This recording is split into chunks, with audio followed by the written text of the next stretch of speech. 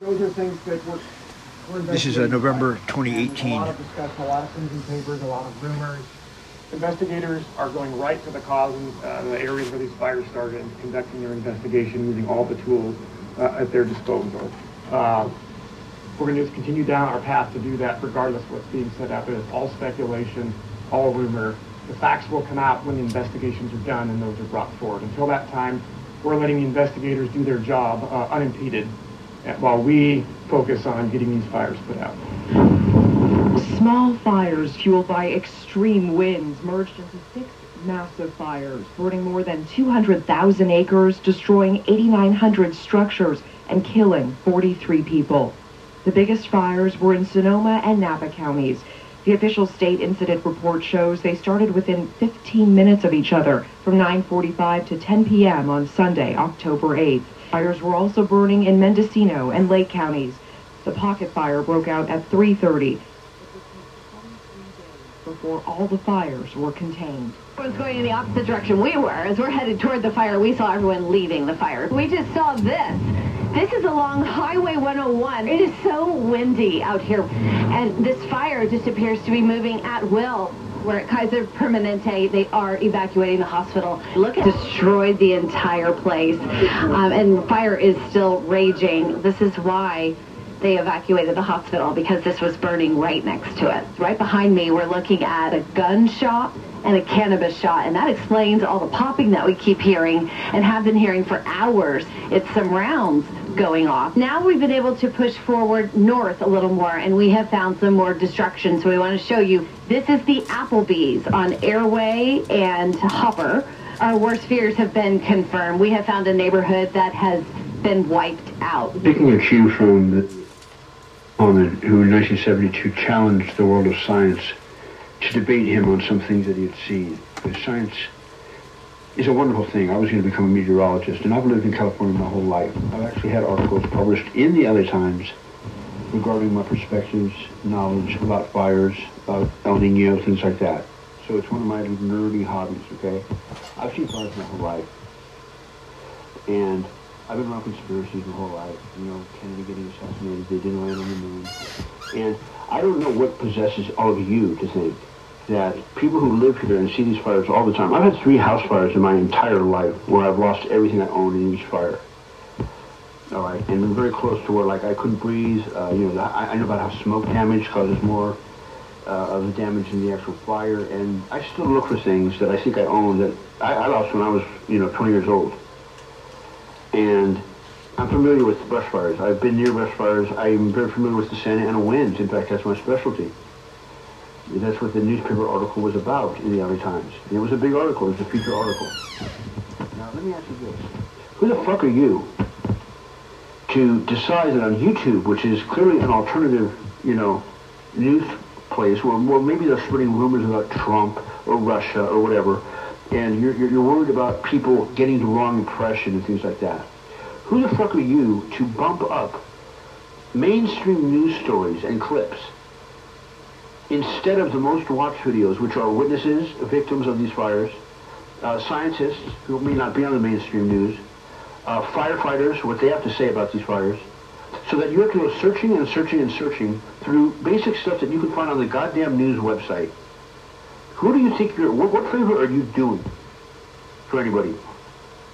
Because it's really, this one's clear cut, because that's not, they just don't want to scare people with the truth. They don't want people to know what's really going on. And that's not what's going on. Because you'll find out that the people that are telling the truth are very much closer to that individual being of truth than the people who want to move all the CBS and NBC footage up front. It's all censored and is the exact opposite of what YouTube was, which is for us. It's alternative media. I don't care if it's a fucking porno, or if it's Ronald McDonald landing in a UFO in someone's front yard. It turns out it's just a cardboard box. It was our outlet, just like Facebook. And you want to make up some bullshit about the World Wide Web being hacked by Russia and how somehow kids were changed and voted for Trump instead of Hillary Clinton, which is what you fucking said. Now, what people are saying about these fires, they don't really know. Some people say it's lasers from the military. No one knows. We just can't explain how trees are not burned, how things are bent. It's much like 9/11, if not worse. I call it Roswell meets 9/11. So I will challenge you.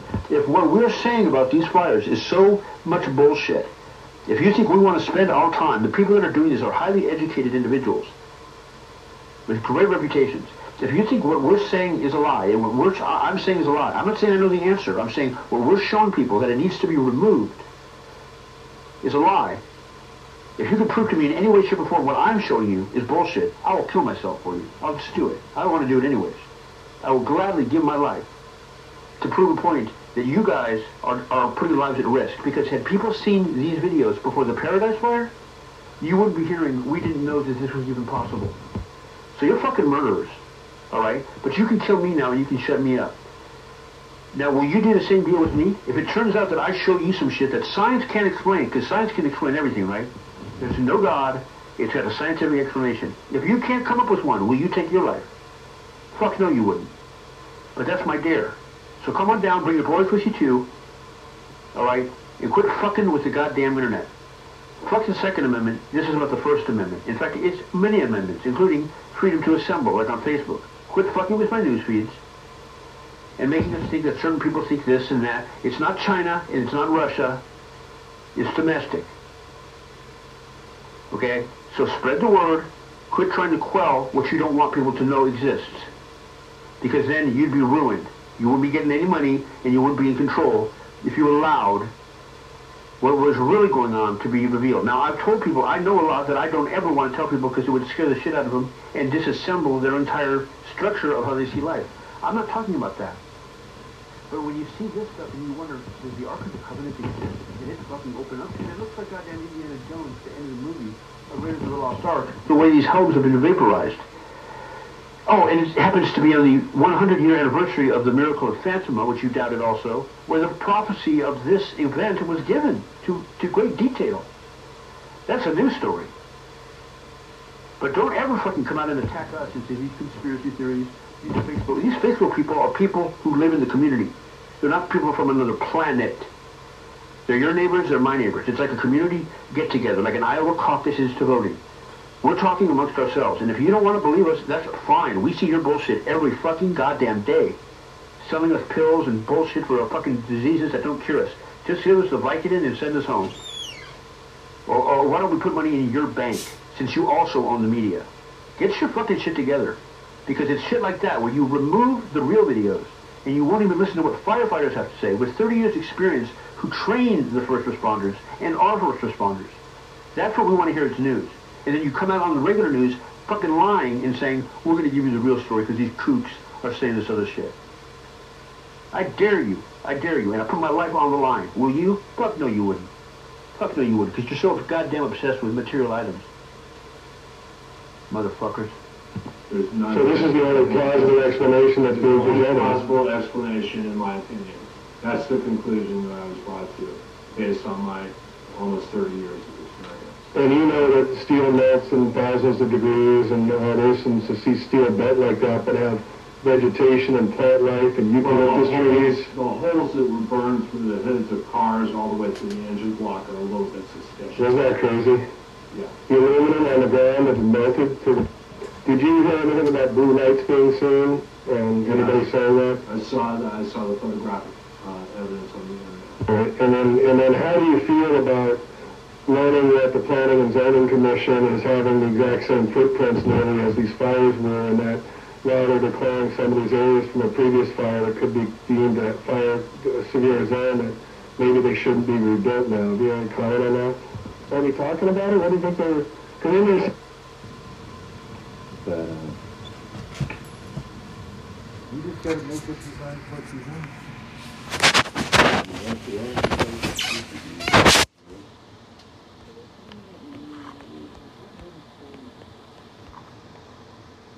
Well,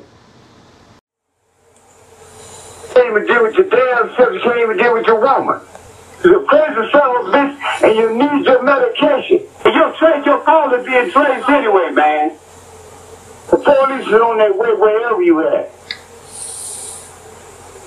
Man. Hello? Who's calling you? I'm not sure who you are. Would you like to know who you're talking to? So, this is a police department. So who are you? Hello? Call the police and have them trace the call.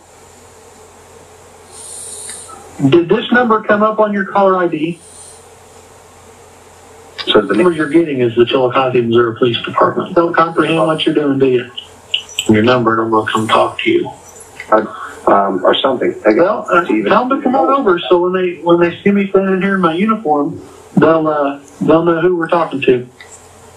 I don't know who you're mad at and to yell at, but you are truthfully speaking to a police department. The man is on your ass right now.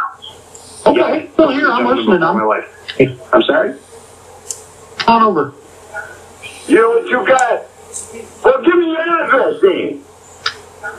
You know what you got? This is a police department. We ain't about shit because you was a man, you wouldn't keep on calling. So I would highly suggest you hang up and find another number partner, or you're going to have badges banging on your door. Hey, man. Yeah, you're welcome to call. I'm not the person calling, so whoever's calling is going to keep calling until the number's removed. What do you want me to do? What's your birthday? Tell me your name. You're so bad. Give me your name. You're so bad. What's your name again? Say your name. Go with him. Yeah. You're so about taking heat out of my hand. I want to go.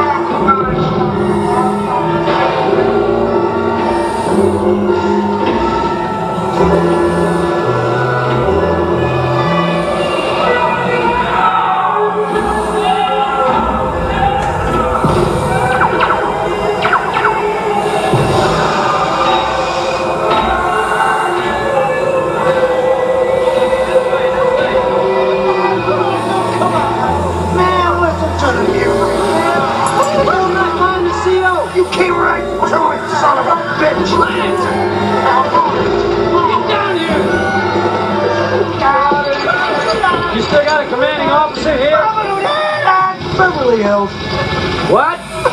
Straight up the road, there's a concrete fucking bunker called Beverly Hills. Where the fuck else do you think it would be?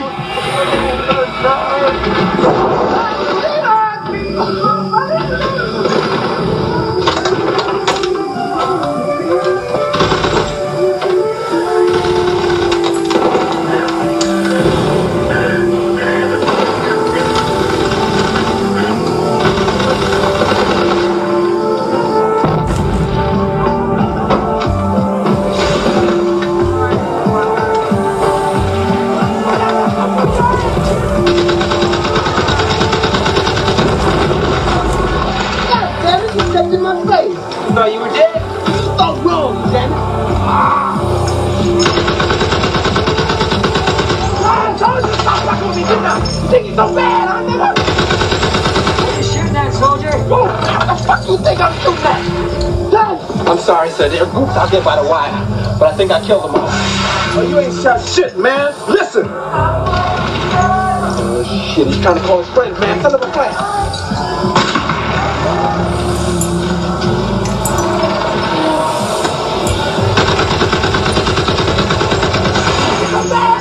Think you bad, huh? No, shit, stupid. There's one still alive underneath your body.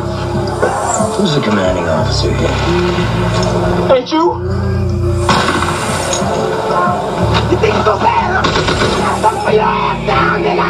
Something for you now! We're running for bodies, man! Go get the rope. Go get the rope, son. Go get the rope, nigga! Go get the rope. Go get the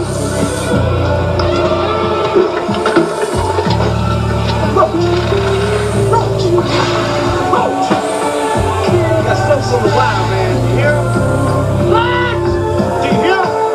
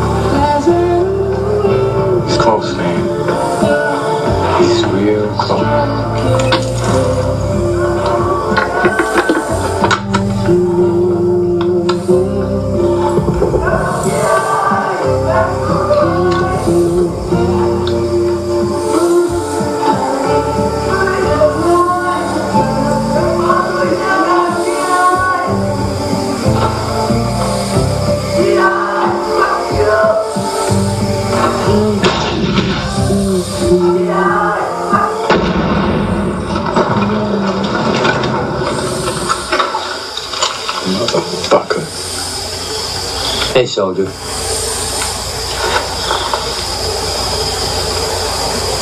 Do you know who's in command here? Yeah.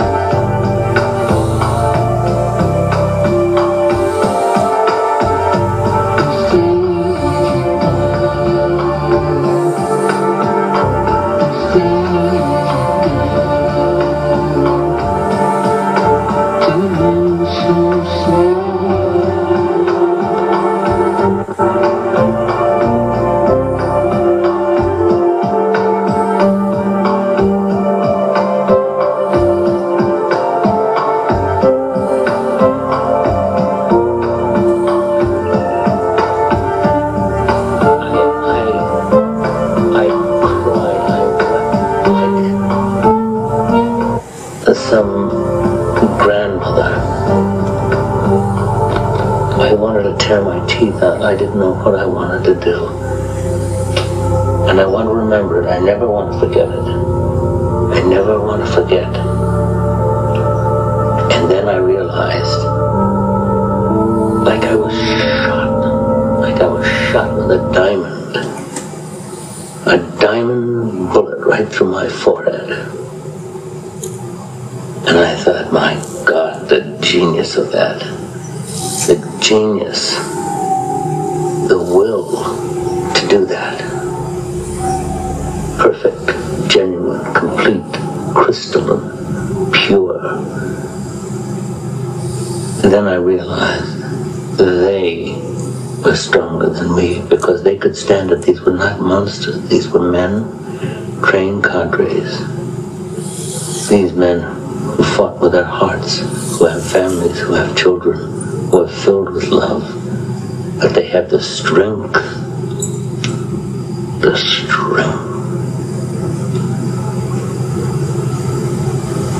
do that. If I had 10 divisions of those men, then our troubles here would be over very quickly. You have to have men who are moral, and at the same time who are able to utilize their primordial instincts to kill without feeling, without passion, without judgment.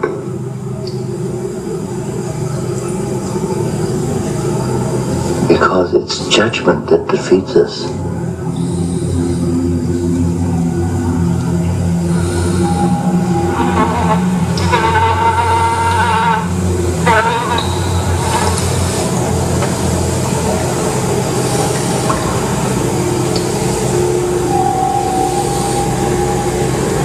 I worry that my son might not understand what I've tried to be.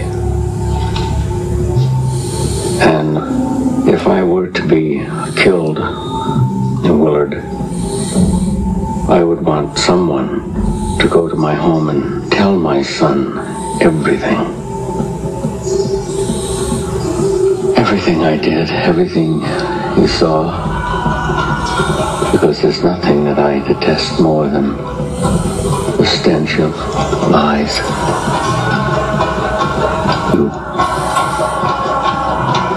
You will do this for me.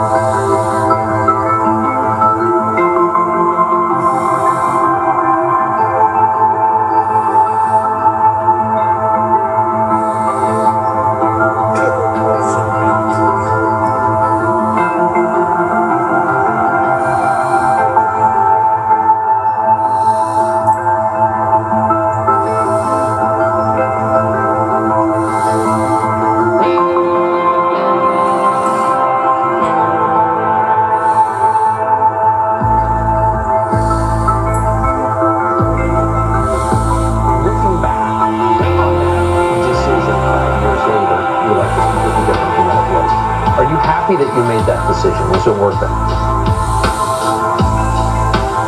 Well, I wouldn't say I'm happy that I made the decision. I wouldn't say that my life has been particularly happy over the last 5 years. It's been stressful beyond comprehension for a variety of reasons. And I would say being pilloried on a regular basis publicly is definitely part of that.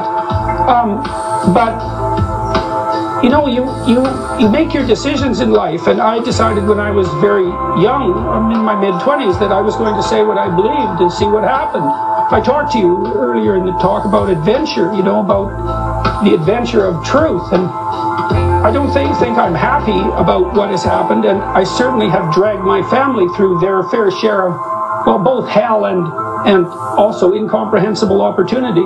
It's expanded our lives in both directions to a tremendous degree, but it's certainly been an adventure. It's not been dull, and I don't believe that it was a mistake. Whatever happens as a consequence of telling the truth is the best thing that can happen. It doesn't really matter how it looks to you at the moment, or maybe even across the years, because you have to. It's an article of faith in some sense. Do you believe that reality is better constituted as a consequence of truth or falsity?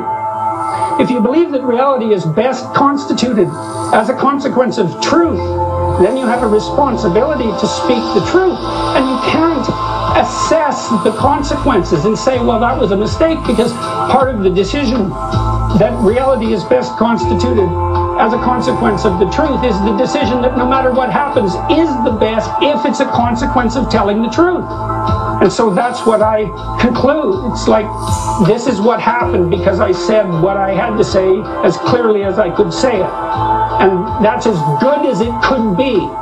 Now, whether or not that's good, well, it's good compared to all possible alternatives, all possible realistic alternatives. That's an article of faith as far as I'm concerned. You know, our culture is predicated on the idea that truth in speech is of divine significance. It's the fundamental presupposition of our culture. Well, if you believe that, then you act it out. You take the consequences. You're going to take the consequences one way or another, you know. So, you want the truth on your side? Or do you want to hide behind falsehood?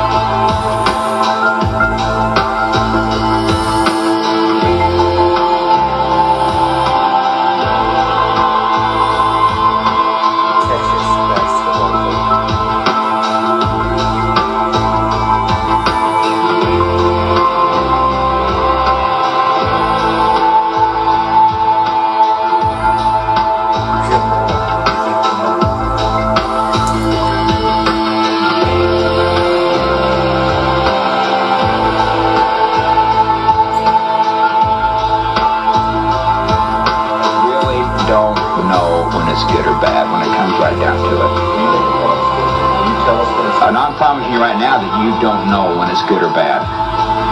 You really don't know, because you don't know what we're trying to do.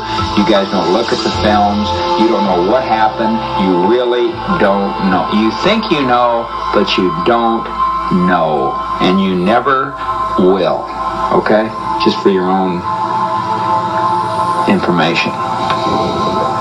Sometimes it won't. I can tell you it won't be good, and you'll see it won't be good. Sometimes.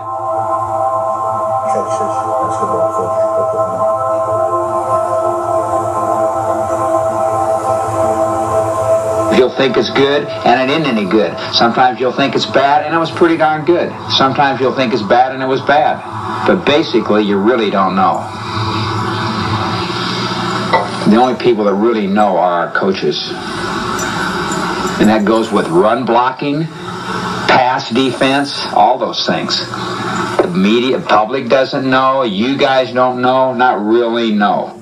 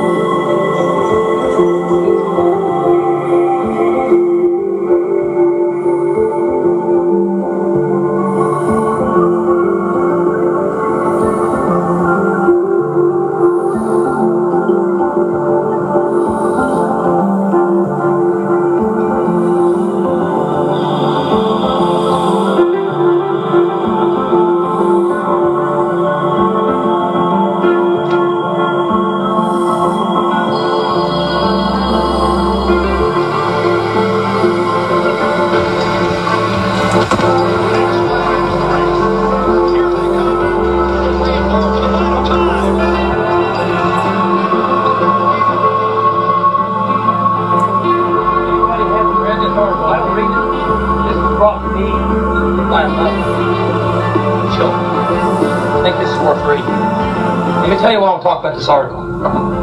3/4 of this is inaccurate. Fiction.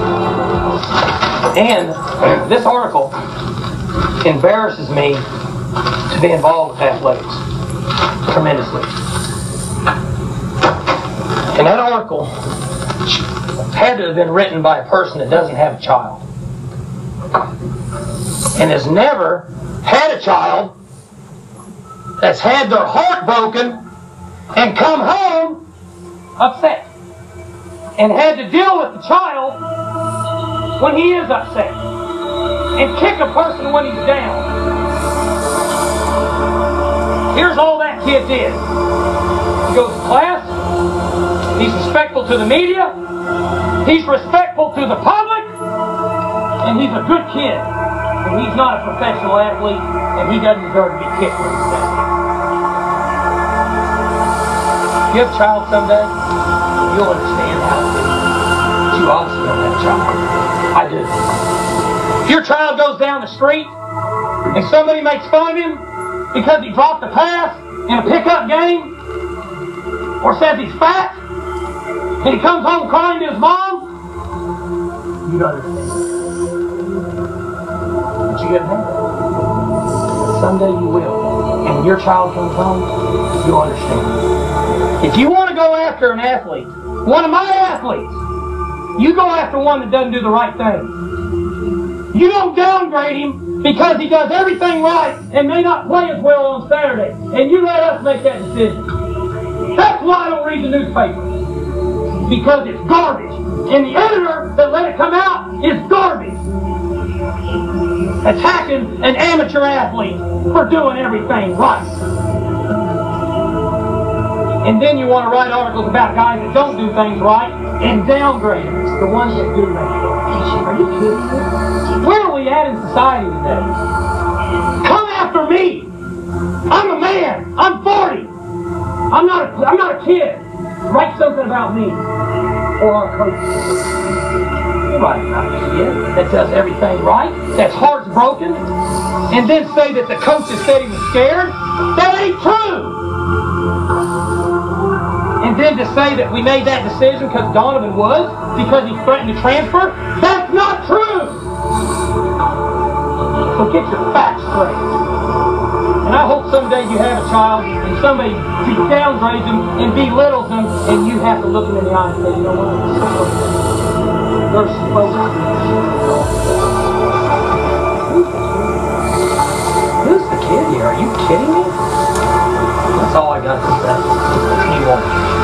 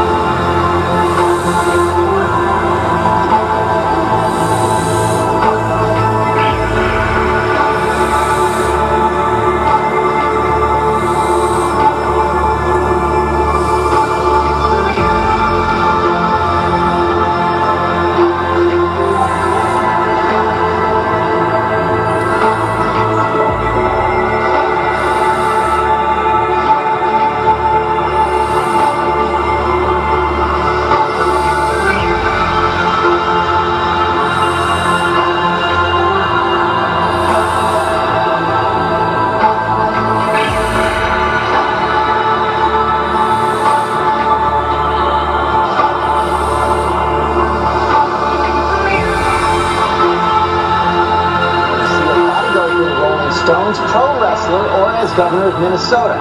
And he's picking plenty more with his new book, 63 Documents the Government Does Not Want You to Read. Welcome back, Jesse Ventura. And I do promise, you do not have to follow Chris Rock. You're on the show. Thank you, George. He is a tough act to have to follow. What a funny guy. He is a very funny guy. But let's get right here, because we talked about this a little bit your last time on the show as well. This whole idea that you have some documents which you say at least reinforce the idea that the government had advanced knowledge that 9/11 could happen. Absolutely. And didn't work to stop it. Now, I find a hard time believing you actually believe that. Why? I'm a Vietnam veteran, and they lied to me about the Gulf of Tonkin incident. And that was the false flag operation that put us into the Vietnam War, where 58,000 of my generation were killed. And now I was teaching at Harvard when McNamara came through and admitted it never happened. False flag operations, if you go through history, happen all the time before these wars. But that's very different from saying that the government knew 9/11 was coming, knew the planes were coming, and didn't try to stop it. Well, take a look at my book. It's no more shocking than our government going down to Nicaragua and infecting hundreds of people with syphilis to see if penicillin worked. George, let me state this. There are great people that work in government. There are dedicated, patriotic people in government. But when you read this book, the scary part of this book for me, you could substitute the word Nazi and it would work. But the documents you use on 9/11 show, well, there's one document that suggests that Tower 7 fell down faster than it could have fallen down just by natural. It doesn't suggest it, it says it. It said it fell at, NIST report said it fell at free fall. So then you wait a minute. That means you got to defy the laws of physics. That means everything was removed in which for anything to fall at free fall. But then you make that leap then to the idea that it was demolished by explosives inside by the government. I don't make a leap. Why didn't they check for explosives? They never did, if not to eliminate them. They didn't do that. This book is all documents that are out in the public domain. I'm not WikiLeaks. I didn't steal anything. You just got to find them. And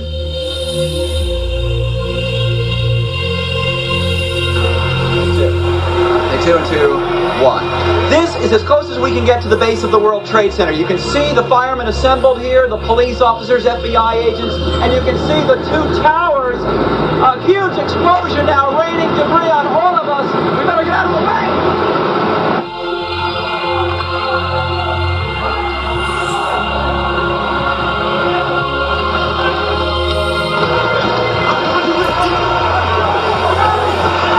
Keep going, let's go!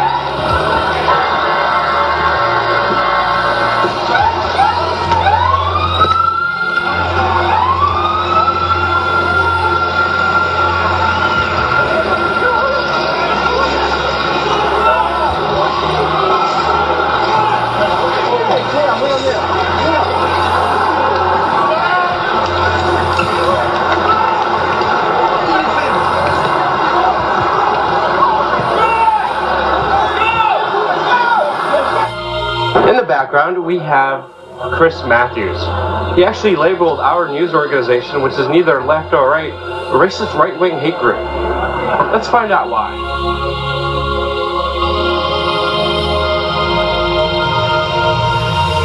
At the heart where the crazies are still on the rise. A study by the Southern Poverty Law Center finds that the number of anti-government patriot groups has exploded over the last 4 years. According to the study, these groups typically believe that the federal government is conspiring to take Americans' guns away from them and destroy their liberties as it paves the way for a global one-world government. Well, these are groups like the Constitution Party, We Are Change, DWRC. I really wanted to talk to you and ask you about your impressions of Obama's term of his presidency. Are you happy with the way it's going? Are you at WRC in Washington?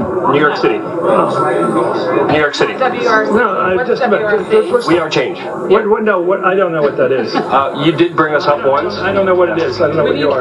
Well, just one thing. You brought us up as a right-wing racist group on your channel. I don't know anything about you.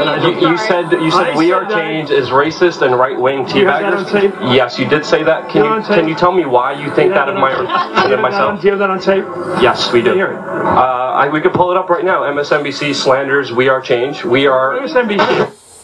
Yes, you on your desk were sitting and you mentioned We Are Change, and you said We Are Change is a group of right-wing racist teabaggers. I really would like... When was that? This was when you had Mark Potak on, and our group was not related in any way, shape, or... Mark Potak's with the Southern Poverty Law Center. Yeah, I mean, we could Google it right now, but you did say that on record, on air. If you just look up Chris Matthews, and I really would love just to get a clarification on that. Tell me about your group. Well, we're independent. I obviously knew about it that night for the program, for the issue that came up. Yeah. Well, just a minute. I thought you made me think that you were WRC in Washington. Well, we're in New York. Well, you should have told me that. But I really would love a clarification on why you think we're racist when we're independent, grassroots, not supported by left or right. Bill O'Reilly called me a jihad-loving liberal on Fox News. So it's interesting that you... Watch this debate and you're interrupting my attempt to watch it. So let me watch it. I know, but you did slander our news organization. I'll look up the thing and I'll show it to you. I don't want to see it. Well, we just want some clarification for your slandering. You're not going to get it from me tonight. But if you're going to say something about my organization that slanders us, I want at least to talk to you like a man about it and understand why you said it. To me, my answer is no comment. All right, that's my answer. But why would you say and slander us? You made your point. But if you don't even know, we're talking about why slander a national organization like this. He worked in the Reagan administration for 6 years. NYCB's chief political correspondent, Dan Advantage.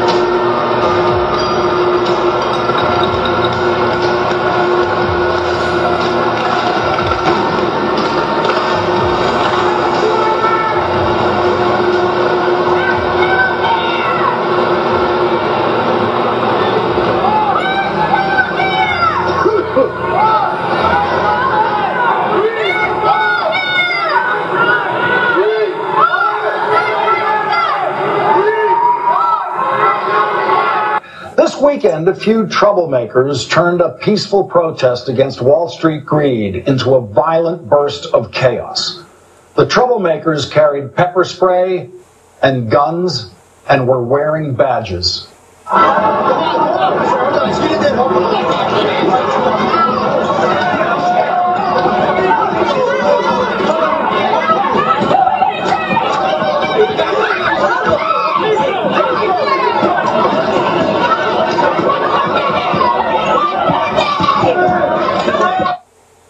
We're not doing anything. You heard the woman say that as the police were grabbing people for absolutely no reason, crushing them on the pavement and arresting them. We're not doing anything. We will post all of the video that we have on this protest on our blog, and you won't find anyone doing anything that is legal grounds for arrest.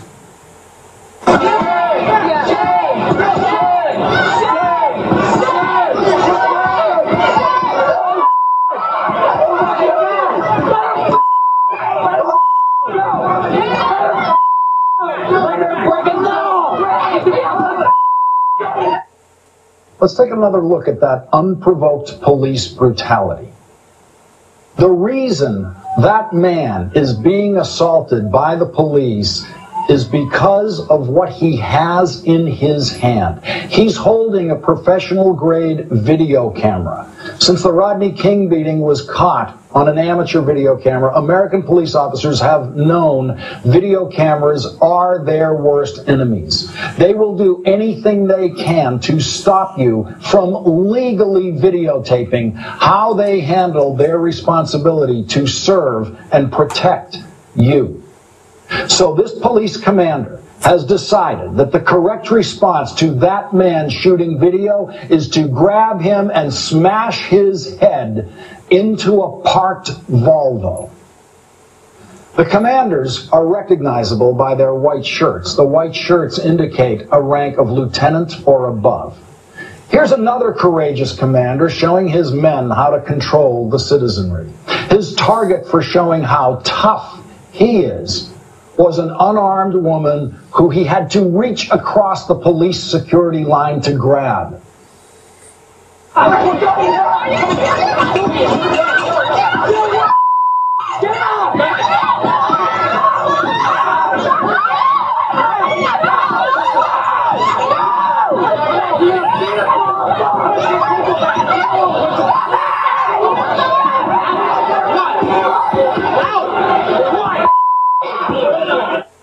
And there was at least one unprovoked use of pepper spray.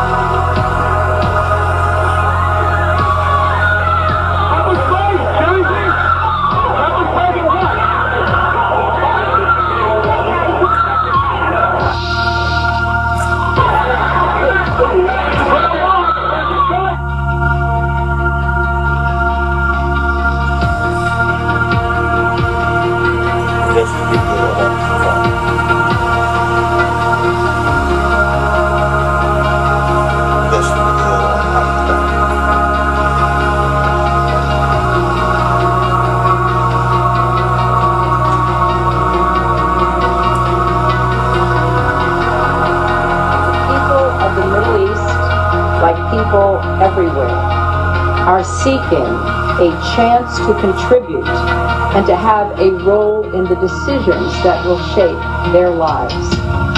Leaders need to respond to these aspirations and to help build that better future for all. They need to view civil society as their partner, not as a threat.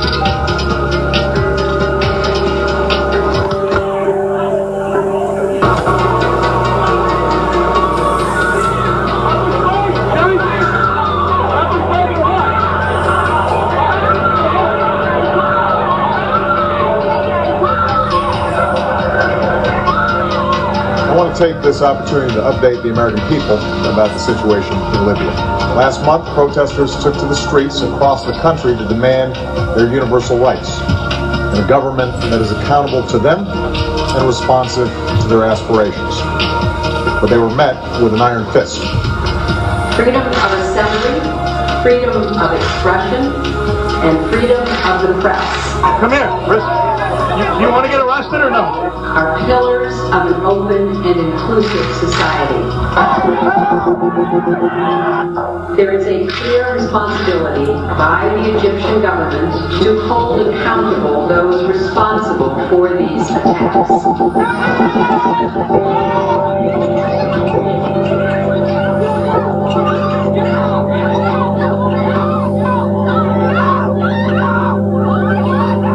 Months, the Iranian people have sought nothing more than to exercise their universal rights. We call upon the Iranian government to abide by the international obligations that it has to respect the rights of its own people. We call for the immediate release of all who have been unjustly detained.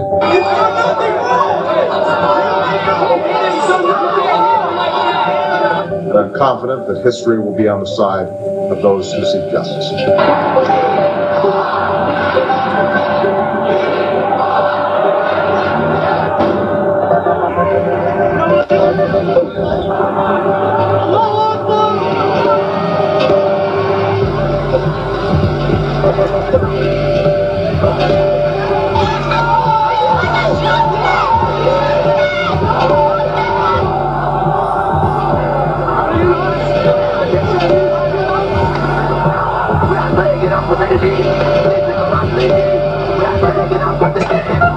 I will not stand by and just watch. I will not do it. So take me to jail right now, because I will not. After all that my parents gave me, I can do one thing for them and tell them that I would rather die than be quiet and watch everything that they worked for go away. When all of God's children, black men and white men, Jews and Gentiles, Protestants and Catholics, will be able to join hands and sing in the words of the old Negro spiritual. I'm not moving. I'm not moving. And I'm not moving. I'm a law student at George Washington University, and I'm not moving. I will go to jail tonight because it's not right.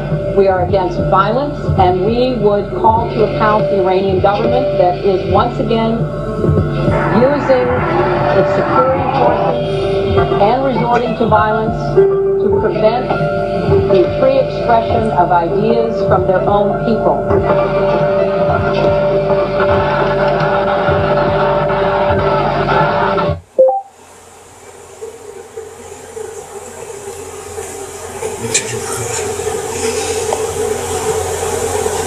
Somebody's asking how long will prejudice blind the visions of men?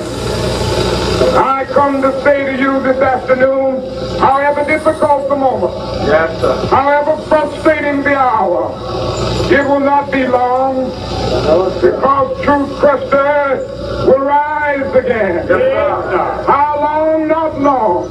Yes, sir. Because no lie can live forever. Yes, sir. How long? Not long. How long? Because you shall reap what you sow. Yes, sir. How long? Not long. How long?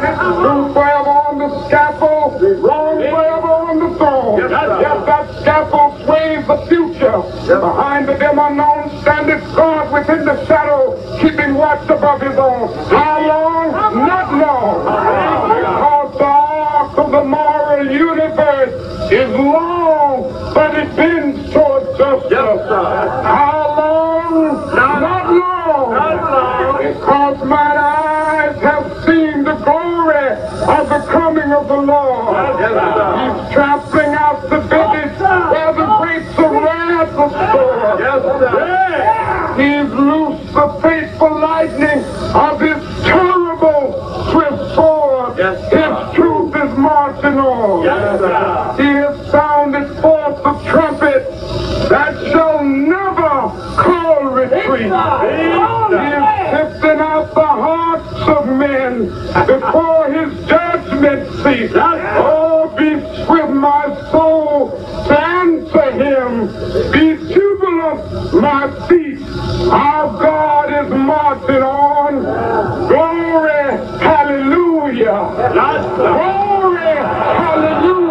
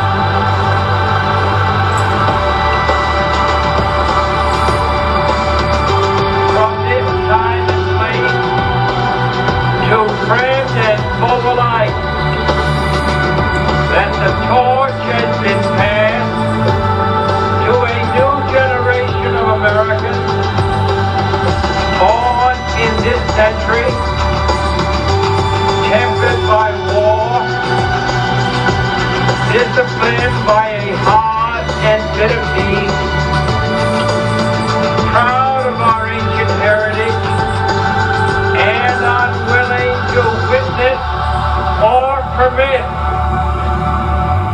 the slow undoing of those human rights to which this nation has always been committed, and to which we are committed today at home and around the world.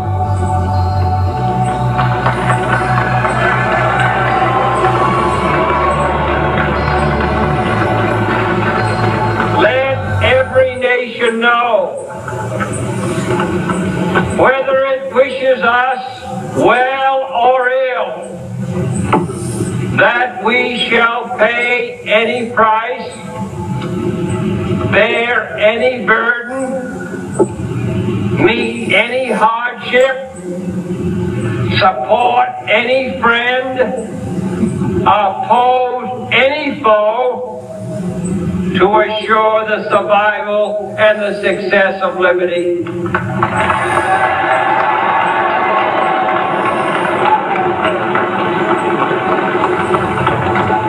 This much we pledge and more. To those old allies whose cultural and spiritual origins we share, we pledge the loyalty of faithful friends. Youth Assembly of Sovereign States, the United Nations, our last best hope in an age where the instruments of war have far outpaced the instruments of peace, we renew our pledge of support to prevent it from becoming merely a forum for invective, to strengthen its shield of the new and the weak, and to enlarge the area in which its grip may run.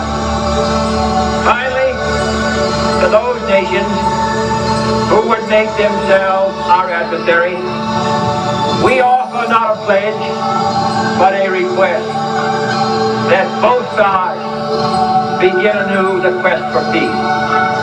Before the dark powers of destruction, unleashed by science, engulf all humanity in planned or accidental self-destruction. We dare not tempt them with weakness, for only when our arms are sufficient beyond doubt can we be certain beyond doubt that they will never be employed.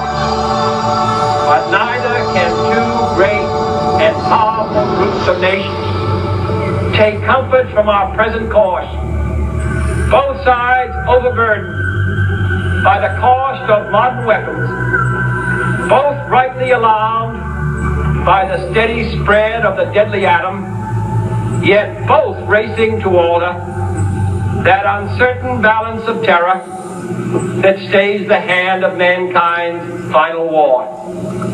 So let us begin anew, remembering on both sides that civility is not a sign of weakness, and sincerity is always subject to proof.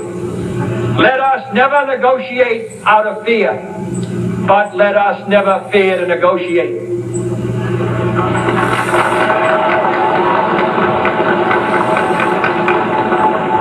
Let both sides explore what problems unite us, instead of belaboring those problems which divide us. Let both sides, for the first time, formulate serious and precise proposals for the inspection and control of arms, and bring the absolute power to destroy other nations under the absolute control of all nations.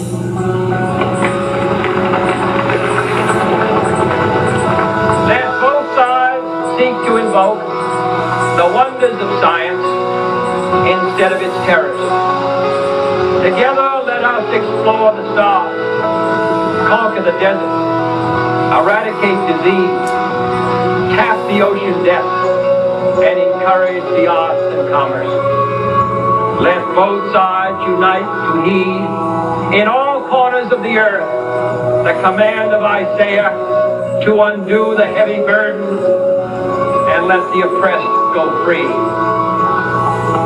And if a beachhead of cooperation may push back the jungle of suspicion, let both sides join in creating a new endeavor. Not a new balance of power, but a new world of law, where the strong are just, and the weak secure, and the peace preserved. All this will not be finished in the first 100 days, nor will it be finished in the first 1,000 days, nor in the life of this administration, nor even perhaps in our lifetime on this planet. But let us begin.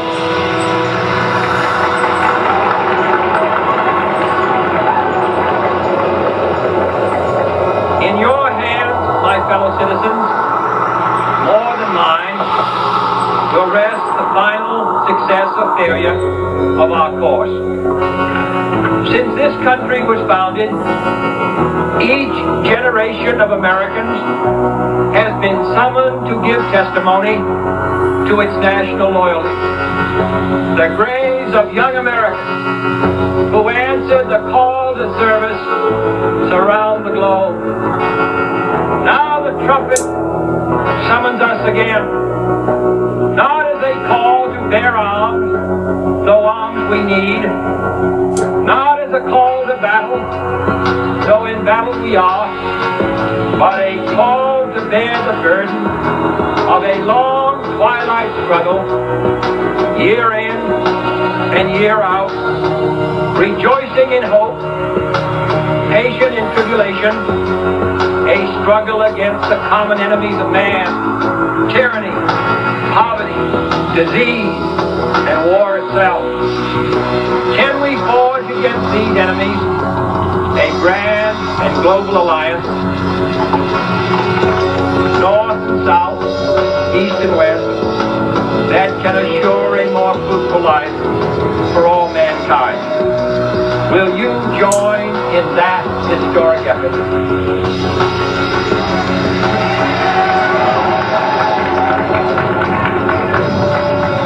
In the long history of the world, only a few generations have been granted the role of defending freedom in its hour of maximum danger. I do not shrink from this responsibility. I welcome it.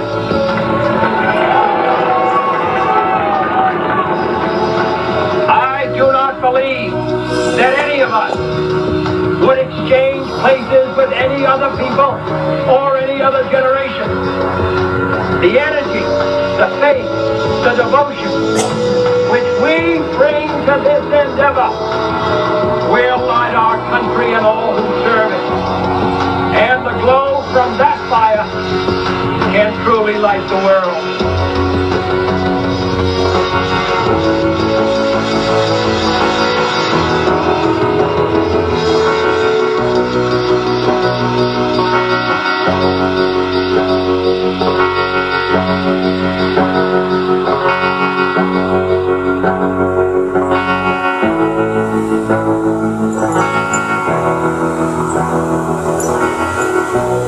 All day long we have been asking whether the September 11th attacks and the response to them are defining moments for Generation X. Generational expert and author Neil Howe is with us now from Washington to talk about that. Mr. Howe, thank you for joining us. Good evening, Stephen. You have a sense from your research that this is a little bit disorienting for members of Generation X. Well, very much so. You know, older generations can all recall some time in their lives and America was still a country that people had a sense of where people had a sense of direction. Big institutions were respected and trusted. People felt a sense of cohesion as a nation.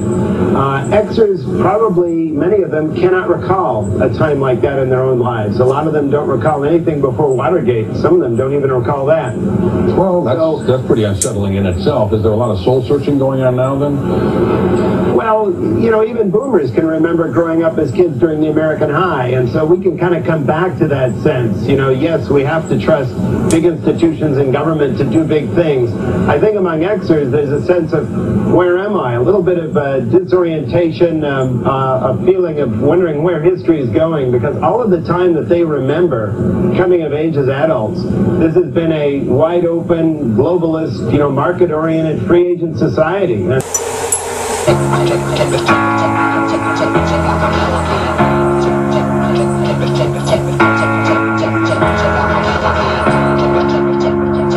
Say something about Generation X. Xers have a checkered reputation. One of the reasons they don't like naming someone else has the name when it was an Xer. But it's an identity-hiding label, X. And part of it is because they don't think that their generation as a whole is going anywhere. So it's sort of like, I'm not the member of the same generation as this person right beside me, right? We also call them America's 13th generation. They are literally the 13th in a row since the first U.S. generation of Sam Adams and Benjamin Franklin. We also call them 13 because the number conjures up some of the bad luck and ill timing of their life cycle. I mean, after all, when Generation X first came along, the early 1960s, it was a time when childhood was sinking to the very bottom of society's priorities. Families were beginning to break up. Schools didn't seem to function very well anymore. Polls showed that having kids was not so important as living the good life. Certainly, parents increasingly said they no longer wanted to stay together for the sake of their kids. And the entire culture turned to child. I remember at the time I was growing up in California, there was zero population growth. And I remember all these ZPG stickers, you know, things like, you know, none is fun, right? Jesus was an only child, stuff like that. I remember that. And not only were kids a nuisance, they were bad for the planet. And one way I like to sum up sort of the anti-child animus of the entire time that the Gen Xers were growing up is by showing you something that I call a brief chronology of the evil child movie era, right? Rosemary's Baby, Damon, Exorcist, they all had spin-offs and sequels. This was the most profitable genre of Hollywood movie, exactly coinciding with the early childhood of Generation X. And when they were monsters, they were annoyances, like in Kramer versus Kramer. Remember that? They were horribly bratty kids. Has any of you recently gone back and seen Willy Wonka? That is a painful movie to watch. Just painful. Why would anyone have a kid like that, right? Or Tatum O'Neal in Paper Moon. These were tough kids. You know, you didn't want to hug these kids. And that was by design. Because the design was to raise up kids. You remember, childhood is becoming more indulged for boomers, but it was totally hands-off for Generation X. The idea is in an era when we're all going to be self-actualized individuals, kids, like everyone else, should be able to just handle things on their own. They have a problem, give them a latchkey guide or a self-care guide. Give them Judy Blume, right? Just explain to them how horrible the world really is, right? But I mean, that was considered good for kids. And in fact, when a lot of people ask me, I go into the workplace and they say, you know, we have generations that get along in the workplace. Why is it these Gen Xers are so free agent-like? You know, they just don't commit themselves to the group. It goes back to childhood experience.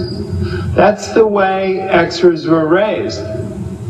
And when Xers came out into the economy and into college in the 1980s, we started to hear a lot of disappointment. I mean, from these childless devil movies to, you know, disappointment in the 80s about the product of our educational systems, how little they read, how little they voted, how little they were interested in civic affairs, how greedy they were, all of this stuff. Kind of a negative reputation around Generation X kind of evolved from that in young adulthood. I often point out to boomers, who are usually the first to condemn Generation X, that they have huge positive attributes to this generation which have gone neglected. I sometimes tell boomers when they entered the workforce, what did productivity do, right? What has it done with Xers? It's gone back up again. Xers really, more than anything else, represent a generation of extreme individual creativity and resilience. Xers really, more than anything else, represent a generation of extreme individual creativity and resilience. A generation of extreme individual creativity and resilience. After 9/11, everyone was talking about the resilience of America. Well, which generation do you think really showed that resilience? I don't think boomers. I think it's the who moved my cheese generation. I think it's Generation X. I mean, who was most likely in those Twin Towers at that hour of the morning? Who was in that flight from Pittsburgh? Who was in that wing of the Pentagon? Who was shipping out a couple of weeks later to Afghanistan, you know, getting married, signing their wills? This is Generation X. It can take anything you give it. And let's face it, every generation is what it has to be. And this is what Gen Xers have to do. To actually illustrate generational change, who's a very famous survey done by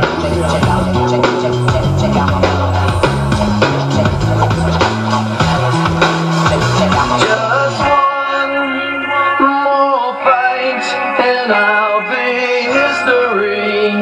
Yes, I will straight up leave your shit and you'll be the one who's left missing me. Yeah!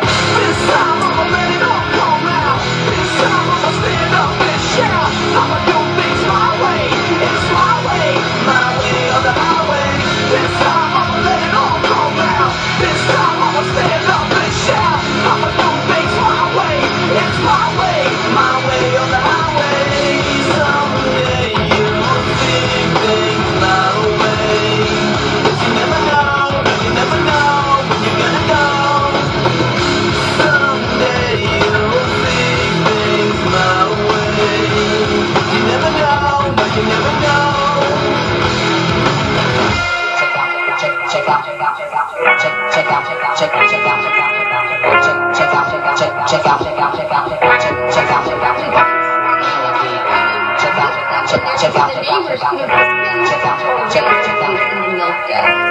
we took your candy to the hospital to imagine what that would do to a young person's psyche. And then what about this one? Let's put lost children on the milk carton. Right? So when you're eating your breakfast looking at Bruce Jenner before, you're beginning to see the lost children and my neighbors on the milk carton. Okay, and we're sorry we messed you up. But then how about this one? A frying pan comes on the scene. This is your brain. An egg cracks. This is your brain on drugs. Did that one work, Gen X? We're not sure, right?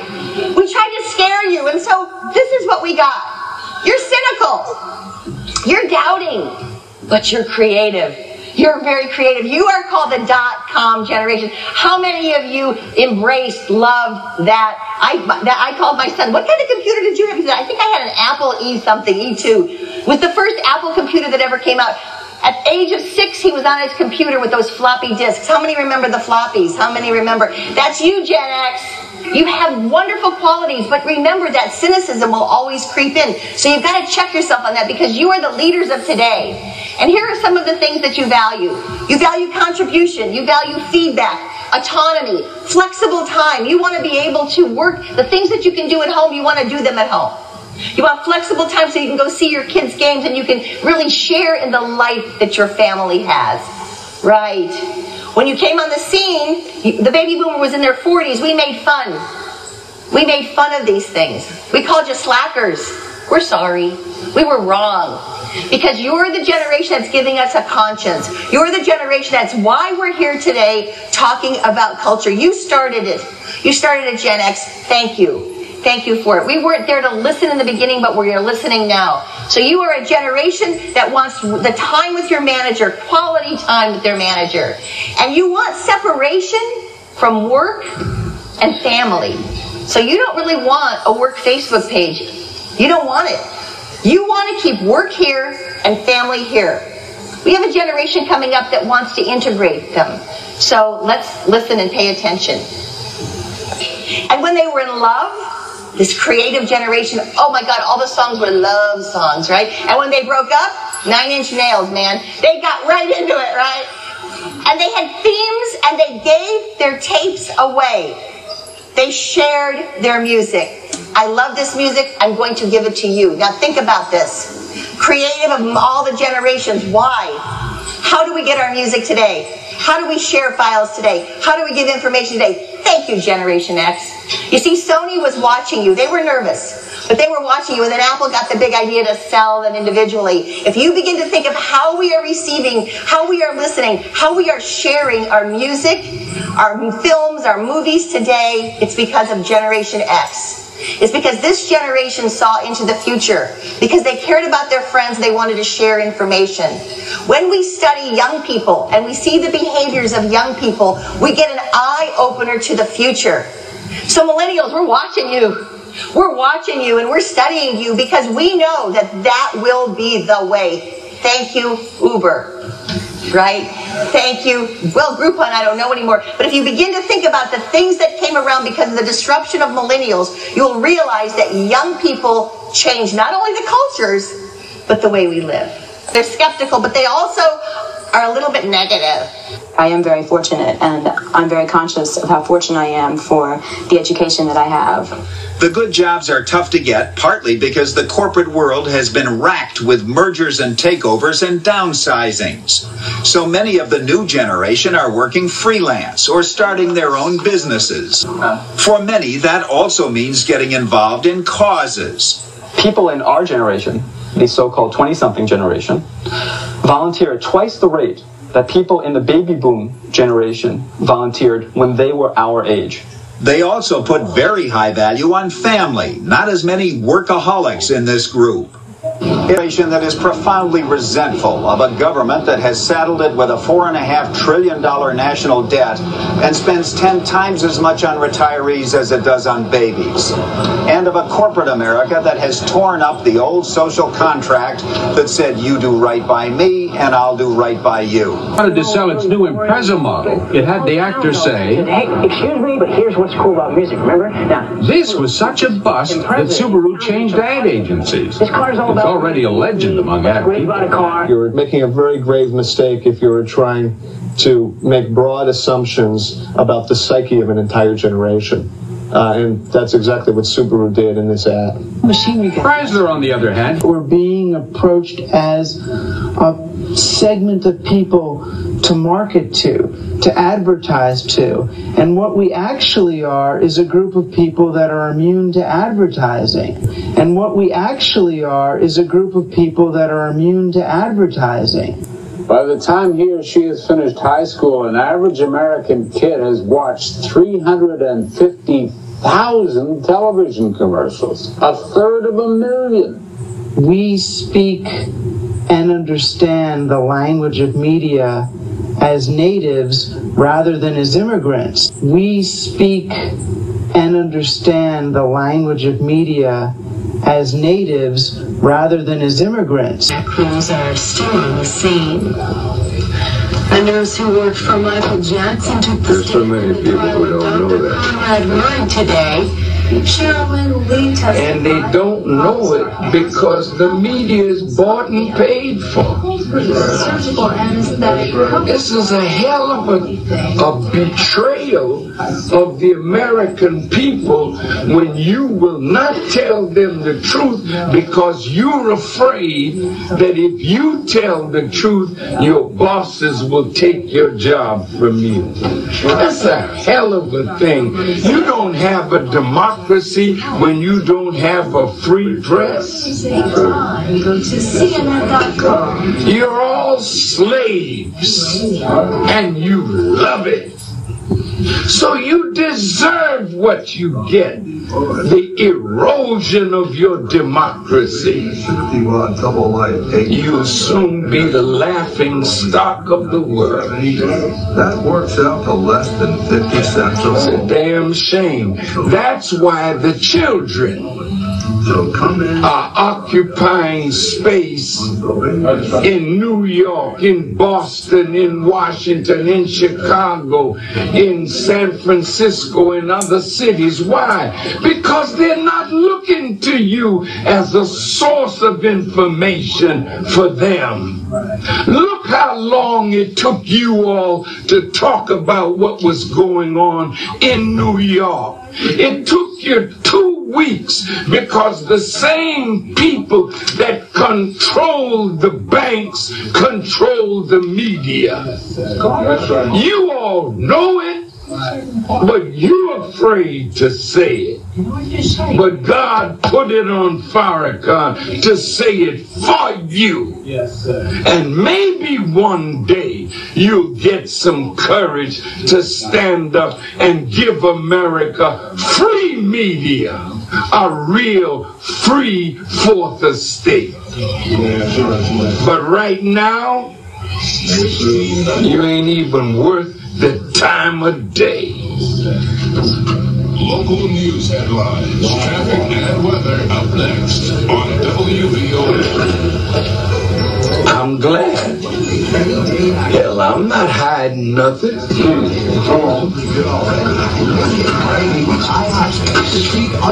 You need somebody to tell the truth. That's right. You need somebody that's not afraid to die for the truth, that you could be made free. Because you're not free. And you don't really know what it means to really be a free white person, a free black person, a free Mexican, a free Arab. If you're afraid to tell the truth, what future does your children have? in a society where truth is brushed to the curb. I thank God for the young man that invented this wonderful technology.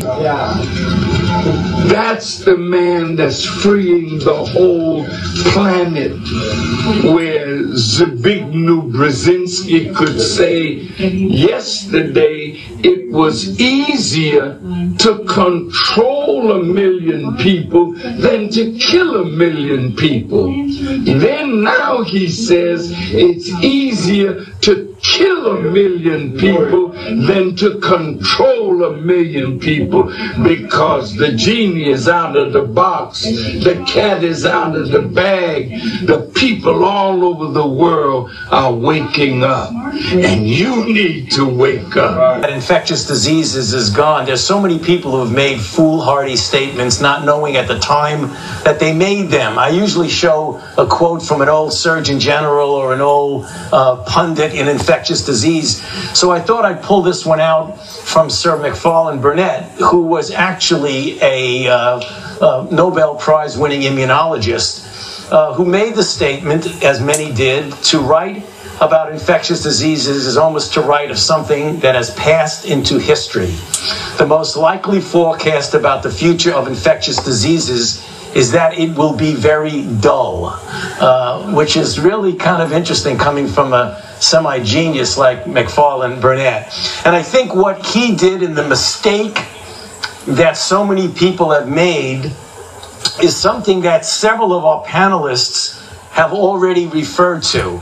And that is a failure to look beyond our own borders in the issue of the globality of health issues. Not only things that are there that will come here, but surprises that we have. So when I think about infectious diseases, I break it down into a few buckets. The established infectious diseases that we know, and when I say I know, we mean that you could reasonably predict today what the disease burden of morbidity and mortality is going to be next year. In my mind, that's the Tony definition of an established infectious disease. But there are also other issues that we're talking about now, diseases that are brand new, that we've never seen them before, or much more common, diseases that re-emerge. So let's take a very quick look at established infectious disease and show you what I mean. So there are diseases and disease burden, and these are projected every year, and they're almost always right. For example, lower respiratory infections, and these are deaths. There's going to be over 2.5 million deaths. There are about 1.6 to 1.8 million deaths of tuberculosis, hepatitis B and hepatitis C, diarrheal diseases. It is of note that I have HIV/AIDS here on an established infectious disease.